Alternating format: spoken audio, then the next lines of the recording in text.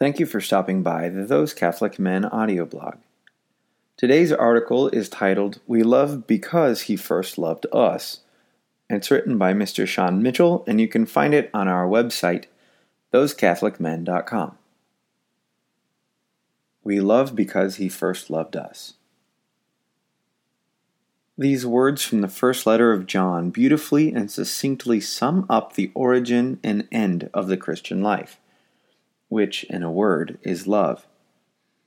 Being Christian, said Benedict XVI, is the encounter with an event, a person, which gives life a new horizon and a decisive direction. That encounter is our experience of God first loving us. The new horizon that it opens up, the decisive direction that it gives to our lives, is love. Our love of God and our neighbor because of His prior love of us. To participate in that endless exchange of love is what it means to be a Christian. It is the center from which all other aspects of the Christian life emanate. I fear that a significant number of Catholic men miss this point and regard something other than love as the central point of being a follower of Christ. What I did not include from Benedict's quote above is what he says being Christian is not. It is not, he says, the result of an ethical choice or a lofty idea. To state that more generally, being Christian isn't primarily about my will or my intellect and what I do with them, i.e., make ethical choices and assent to lofty ideas. Rather, it is first and foremost about my heart, my whole person in all its mystery, and what has been done to it by God. Is it not the case, though, that so many of us fail to understand this?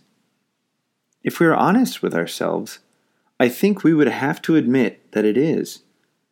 That we ourselves are among those men who place something other than love at, or at least close to, the center of our Christian life, even if we don't realize it. This problem, it seems, is precisely what Pope Francis was warning the faithful against in his recently released apostolic exhortation, Gaudete et Exsultate. In it, the Holy Father laments the negative influence of the contemporary forms of two age-old heresies, Gnosticism and Pelagianism, on the faithful today. He first discusses Gnosticism, which presumes, he says, a purely subjective faith whose only interest is a certain experience or set of ideas and bits of information which are meant to console and enlighten, but which ultimately keep one imprisoned in his or her own thoughts and feelings. The Holy Father points out further that the Gnostic approach is strict and allegedly pure and can appear to possess a certain harmony or order that encompasses everything. On the surface, it may seem all well and good, but it poses this great danger, to reduce Jesus' teaching to a cold and harsh logic that seeks to dominate everything. Of contemporary Pelagianism, the second heresy plaguing the Church in our day, the Holy Father would say that it is not intelligence that takes the place of mystery and grace, but our human will. As a result, the worship of the human will, entailed in this heresy, leads to a self-centered and elitist complacency bereft of true love. Those are some tough words, but it's Francis's words which follow that should really hit home for those of us, among whom I count myself, who are deceived in some way by this heresy. Here's what Papa Francesco says the self-centered and elitist complacency of contemporary Pelagianism manifests itself in. This finds expression in a variety of apparently unconnected ways of thinking and acting. An obsession with the law, an absorption with social and political advantages, a punctilious concern for the church's liturgy, doctrine, and prestige, a vanity about the ability to manage practical matters, and an excessive concern with programs of self-help and personal fulfillment.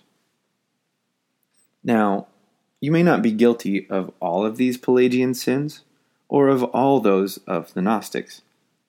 It's possible, perhaps, that you're essentially blameless in these areas. Either way, what can it hurt to make, as they say in AA's 12-step program, a searching and fearless moral inventory of yourself? Not much, I would think, but your pride. In fact, I humbly submit that such a searching inventory cannot only not hurt, but is what we as Catholic men must do if we wish to be the Church in the way that Christ intended. It is for this reason that the Holy Father's words ring true for me, in such a way that they encourage urgency. For the reason, that is, that we are failing to truly imitate Jesus in the way he desires.